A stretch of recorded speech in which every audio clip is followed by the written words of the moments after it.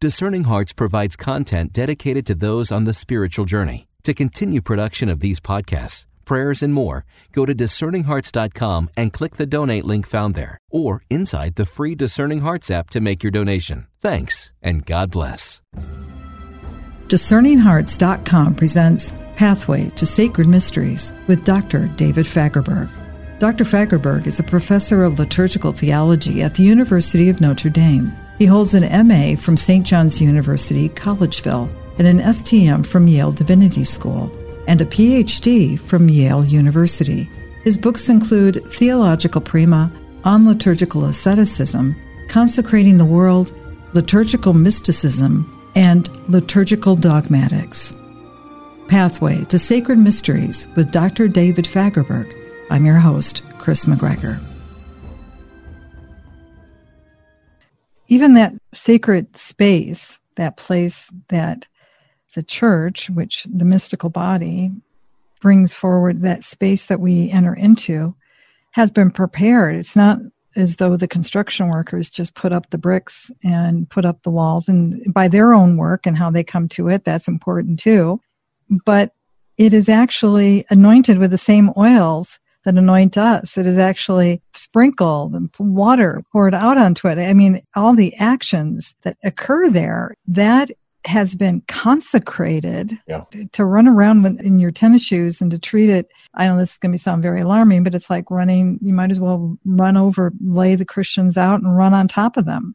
It's a lack of an appreciation of the life of the Trinity that occurs in this space.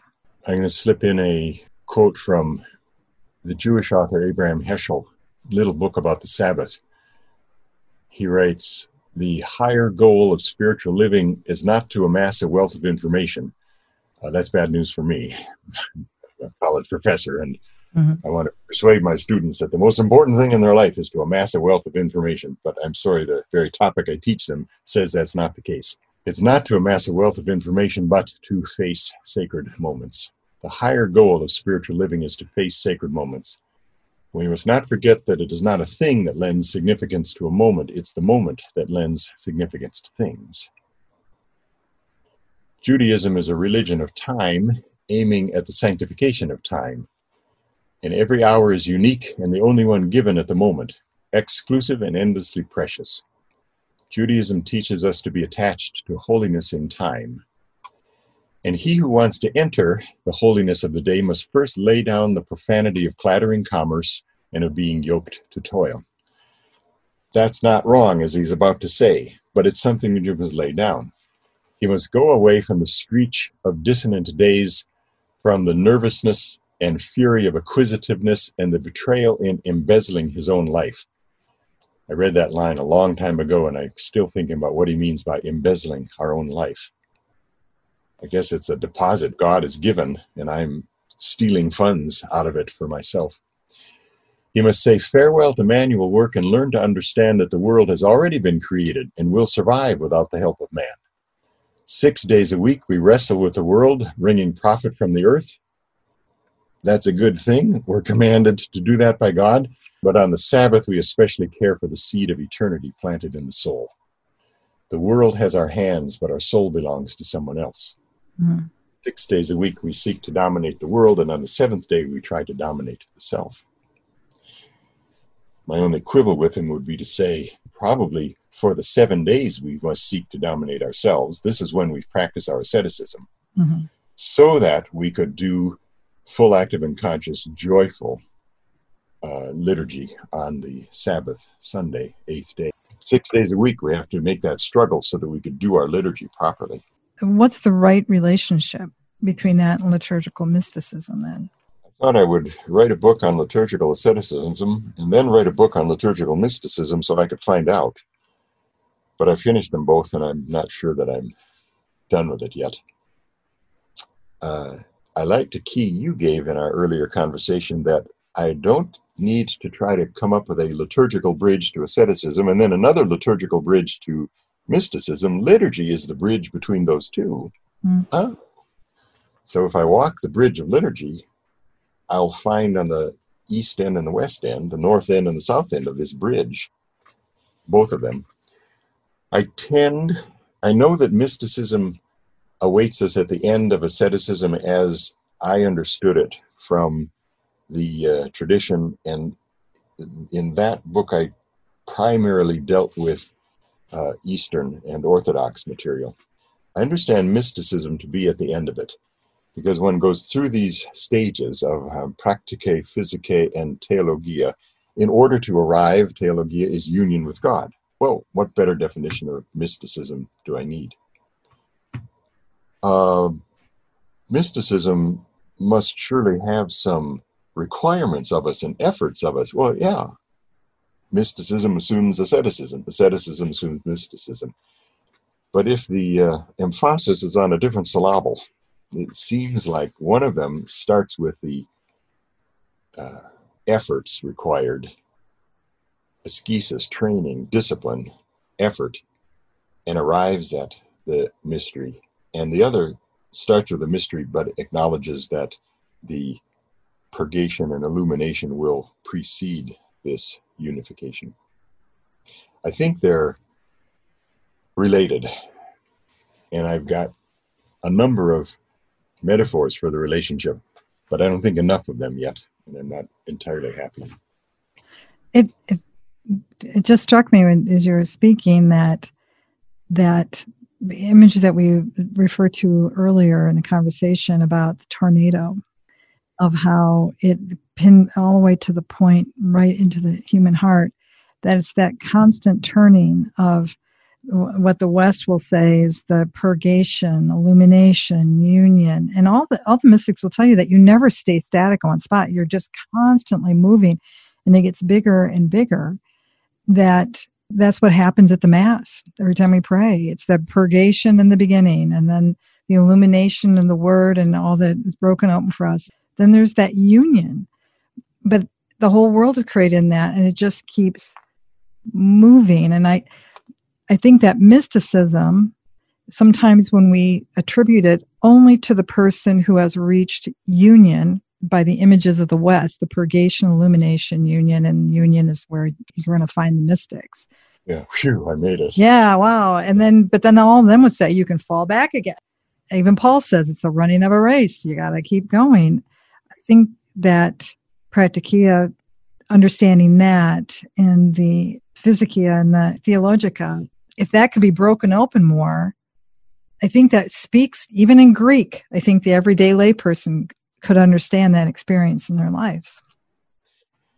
The tradition will speak of these as stages. It's natural for us to speak of them as stages, but it's not a stage where you leave number one behind when you reach number two. You leave number two behind when you reach number three. Mm-hmm. Trying to think in my mind of an illustration where that's the case. Clothing, you finally get a size 10 shoe, so you leave behind your size 4 shoe. It's stages like Kierkegaard spoke of, places where you stage your life. It's a stage on which you act out your life. Theater imagery. It's a stage like my grandkids are learning the alphabet now. We sing the alphabet song with them. And now when they're going to learn to write, we'll leave the alphabet behind. No. The stage of learning the alphabet is the foundation for the stage of writing words, which is the foundation for the stage of writing paragraphs, which is foundation for stage of writing something with wisdom. Stages of that sort. They compile. They don't substitute. You want to speak about these 3 terms from the Eastern world, Mm-hmm. the Greek world? Yes. It starts with the idea that human beings have certain capacities or faculties for acting. Human beings can reason and think. Human beings desire and have appetites for things. And human beings can be stirred to feel profoundly. And they called these the intellective faculty, the concupiscible faculty, and the irascible faculty. They need the definition, don't they? Because for the West, concupiscible brings to mind Augustine's notion of concupiscence as the remainder, leftovers of original sin.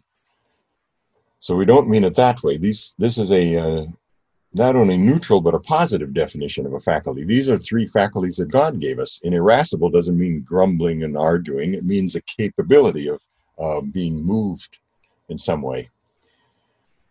Well, if the intellective faculty rightly controlled the appetites and emotion, then we would live in harmony. We'd have order within. And that's Plato's notion that the reason holds the reins as a charioteer upon two white steeds, the concupiscible and the irascible. But if the charioteer drops the reins, then the horses run away. And what would cause the charioteer to drop the reins is if he wasn't receiving instruction from God. If our intellective capacity was not under the rule of God, then our concupiscible and irascible faculties will not be under the rule of our intellect. Maximus the Confessor says these three faculties are symbiotic. Why, I just saw the word perichoresis go by in my mind. The three faculties are symbiotic. They live together and they operate together in a person. And a healthy soul, he says, is one that is moved reasonably when the concupiscible is qualified by self-mastery, when the irascible cleaves to love and turns away from hate, and when the rational lives with God through prayer and spiritual contemplation.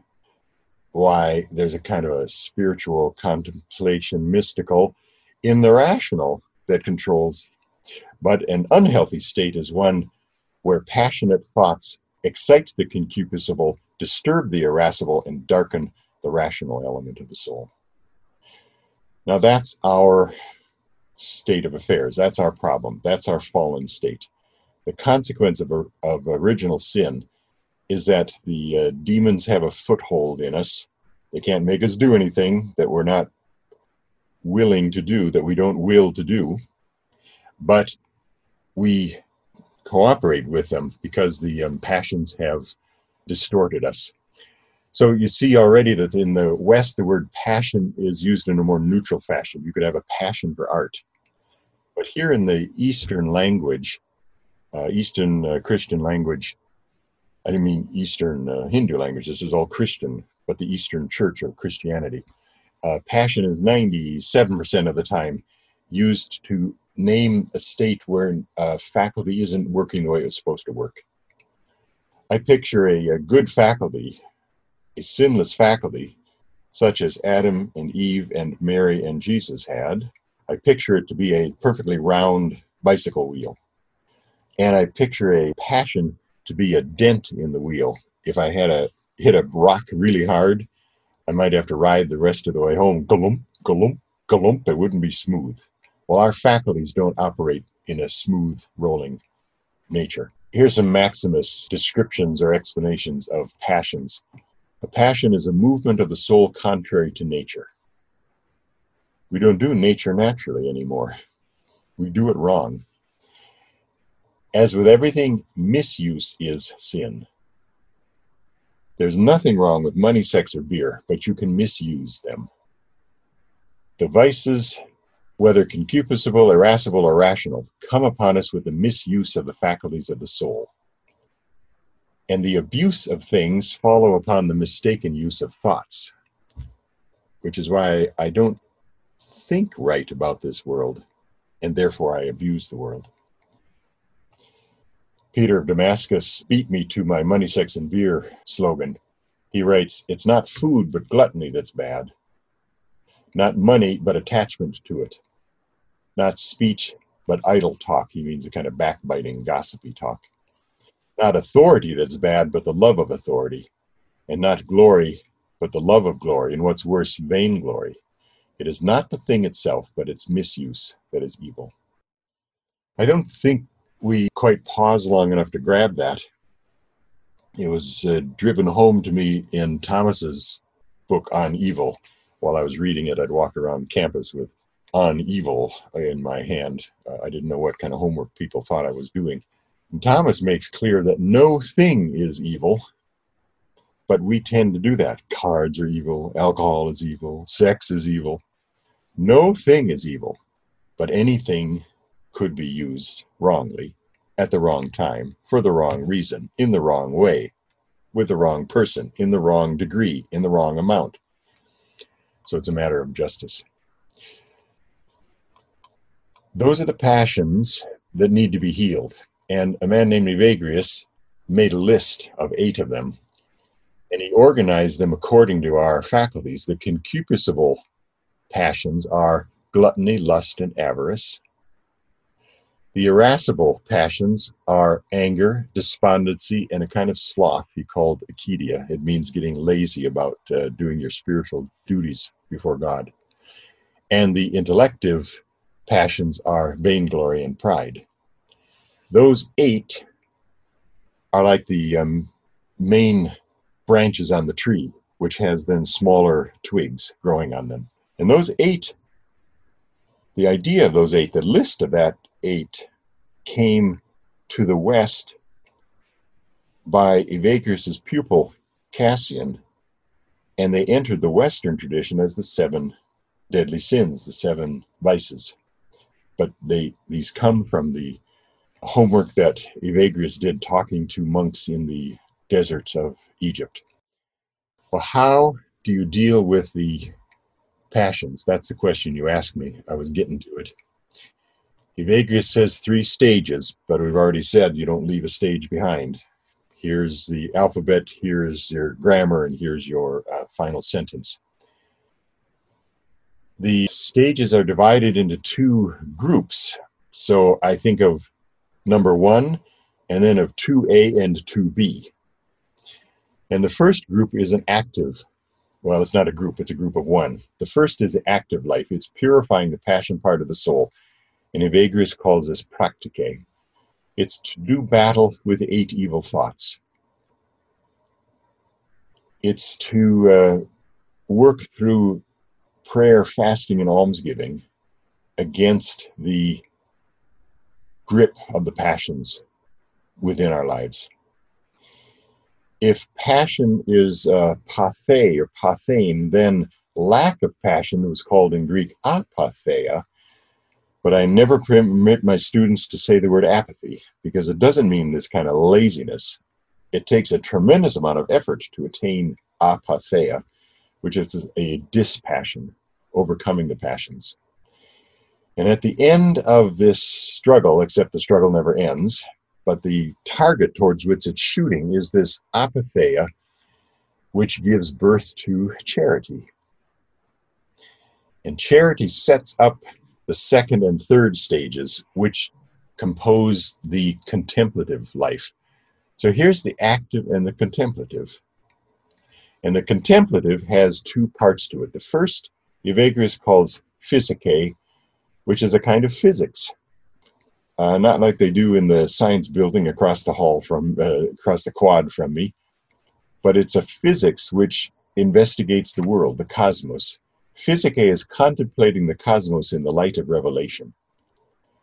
Physicae is itself contemplation, even though it's thinking about the world, because it's thinking about the world beyond its appearances. You see the Creator in the signs of his creatures. Physicae is a cosmology informed by Scripture's revelation of God's providence. It's now knowing the world based on Scripture and the order of the universe. But physicae is not the end, because that's knowing the works of the Creator. Mm-hmm. Might we also know the Creator himself? And we mean know him the way Scripture says Abraham knew Sarah. This is an experiential knowledge. And this third stage is union with God, a supreme, calm, steady regarding of the Godhead as it is in itself.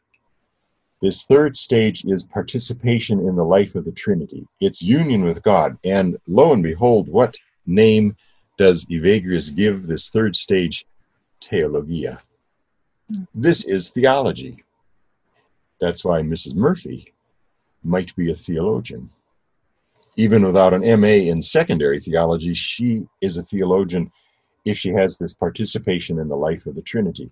Why? That sounds like a definition of liturgy that I heard recently. It's effortless, it's beatific, it reflects apatheia.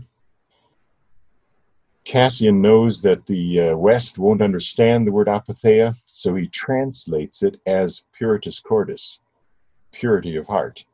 And blessed are the pure in heart, for they shall see God. They shall become theologians. So here's the $64 quote from Evagrius, summarizing in tight form all of this. The fear of God strengthens faith. Continence in turn strengthens this fear. You have to deal with your sexuality and find chastity. Patience and hope make this virtue solid and beyond all shaking. And they also give birth to apatheia.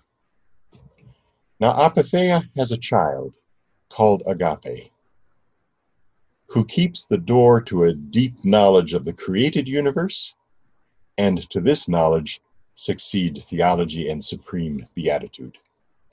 He's just described our battleground practicae.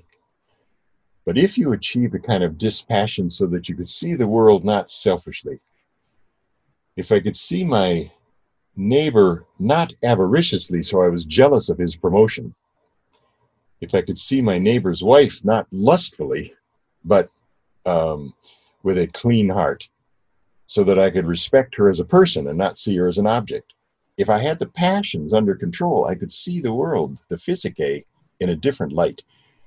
And to it would succeed theology. It would be union with God. It would be knowing what God has produced. Now, surely union with God is mysticism. Surely this ascetical tradition leads to theologia, which is mystical in nature. So you ask, how does asceticism and mysticism relate? And I say again, I'm not sure. I'm just enjoying the perichoretic. You've seen dogs chase their tail sometimes. Mm-hmm. There's me moving in circles, connecting this. But it does also mean that if Mrs. Murphy is an ascetic, she is because she's on the road to being a mystic, to having this beatific union, this theology, this theologia. My work started 30 years ago trying to defend Mrs. Murphy as a liturgical theologian. And lo and behold, that identity turns out to be participation in the life of the Trinity, which is a beatific union with God. Mm. You know, it's remarkable. You can see it in so many different ways. I think you've even used that. It's like the facets of a diamond, that in a marriage, the great mystery is that the husband and the wife are brought together in union. And so the third person within the marriage that is experienced by the world because of that union is Christ. Yes. It's what makes this the sacrament of the church. The marriage is a sacrament, a visible sign and grace of what Christ and his church relationship is. Mm-hmm. And lo and behold, it was the plan all along. Marriage before the fall. Marriage is the one sacrament that isn't a medicine for sin, but it existed in the Eden before there was sin. So Christ is returning the new Adam and the new Eve back to the state they should have been in. Again, in that sharing of the divine life. Isn't that what they were called to? Isn't that why we're created? And I think to myself that I could even find room for asceticism in Eden if asceticism was keeping a sturdiness about yourself and not just putting out little forest fires have little spots here and there, right? Mm-hmm. So I know that our asceticism looks different. Our asceticism looks bloody and it's on the cross and it's dealing with sin.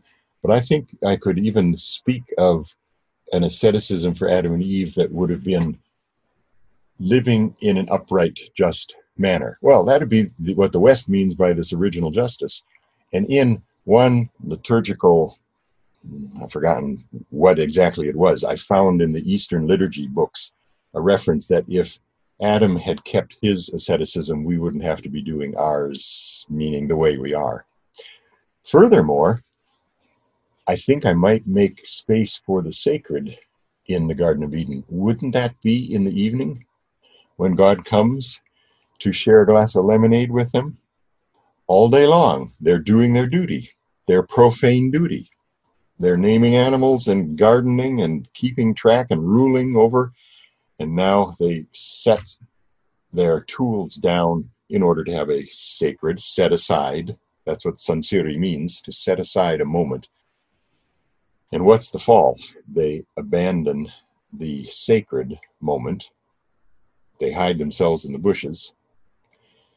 And so they can't do the world anymore the way it was meant to be done. They don't know why they're doing it. They don't know towards what end. They don't know who really rules this world. They think they rule it themselves. Silly people. And you can't make a good sacrifice when you're hiding in the bushes. That's no location for a decent sacrifice to be accomplished. We lost our capacity for holy sacrifice.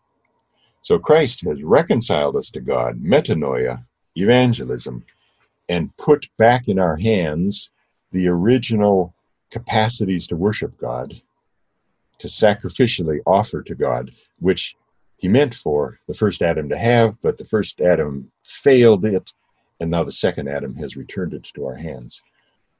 Going to church is stepping into the Garden of Eden. No, it's higher.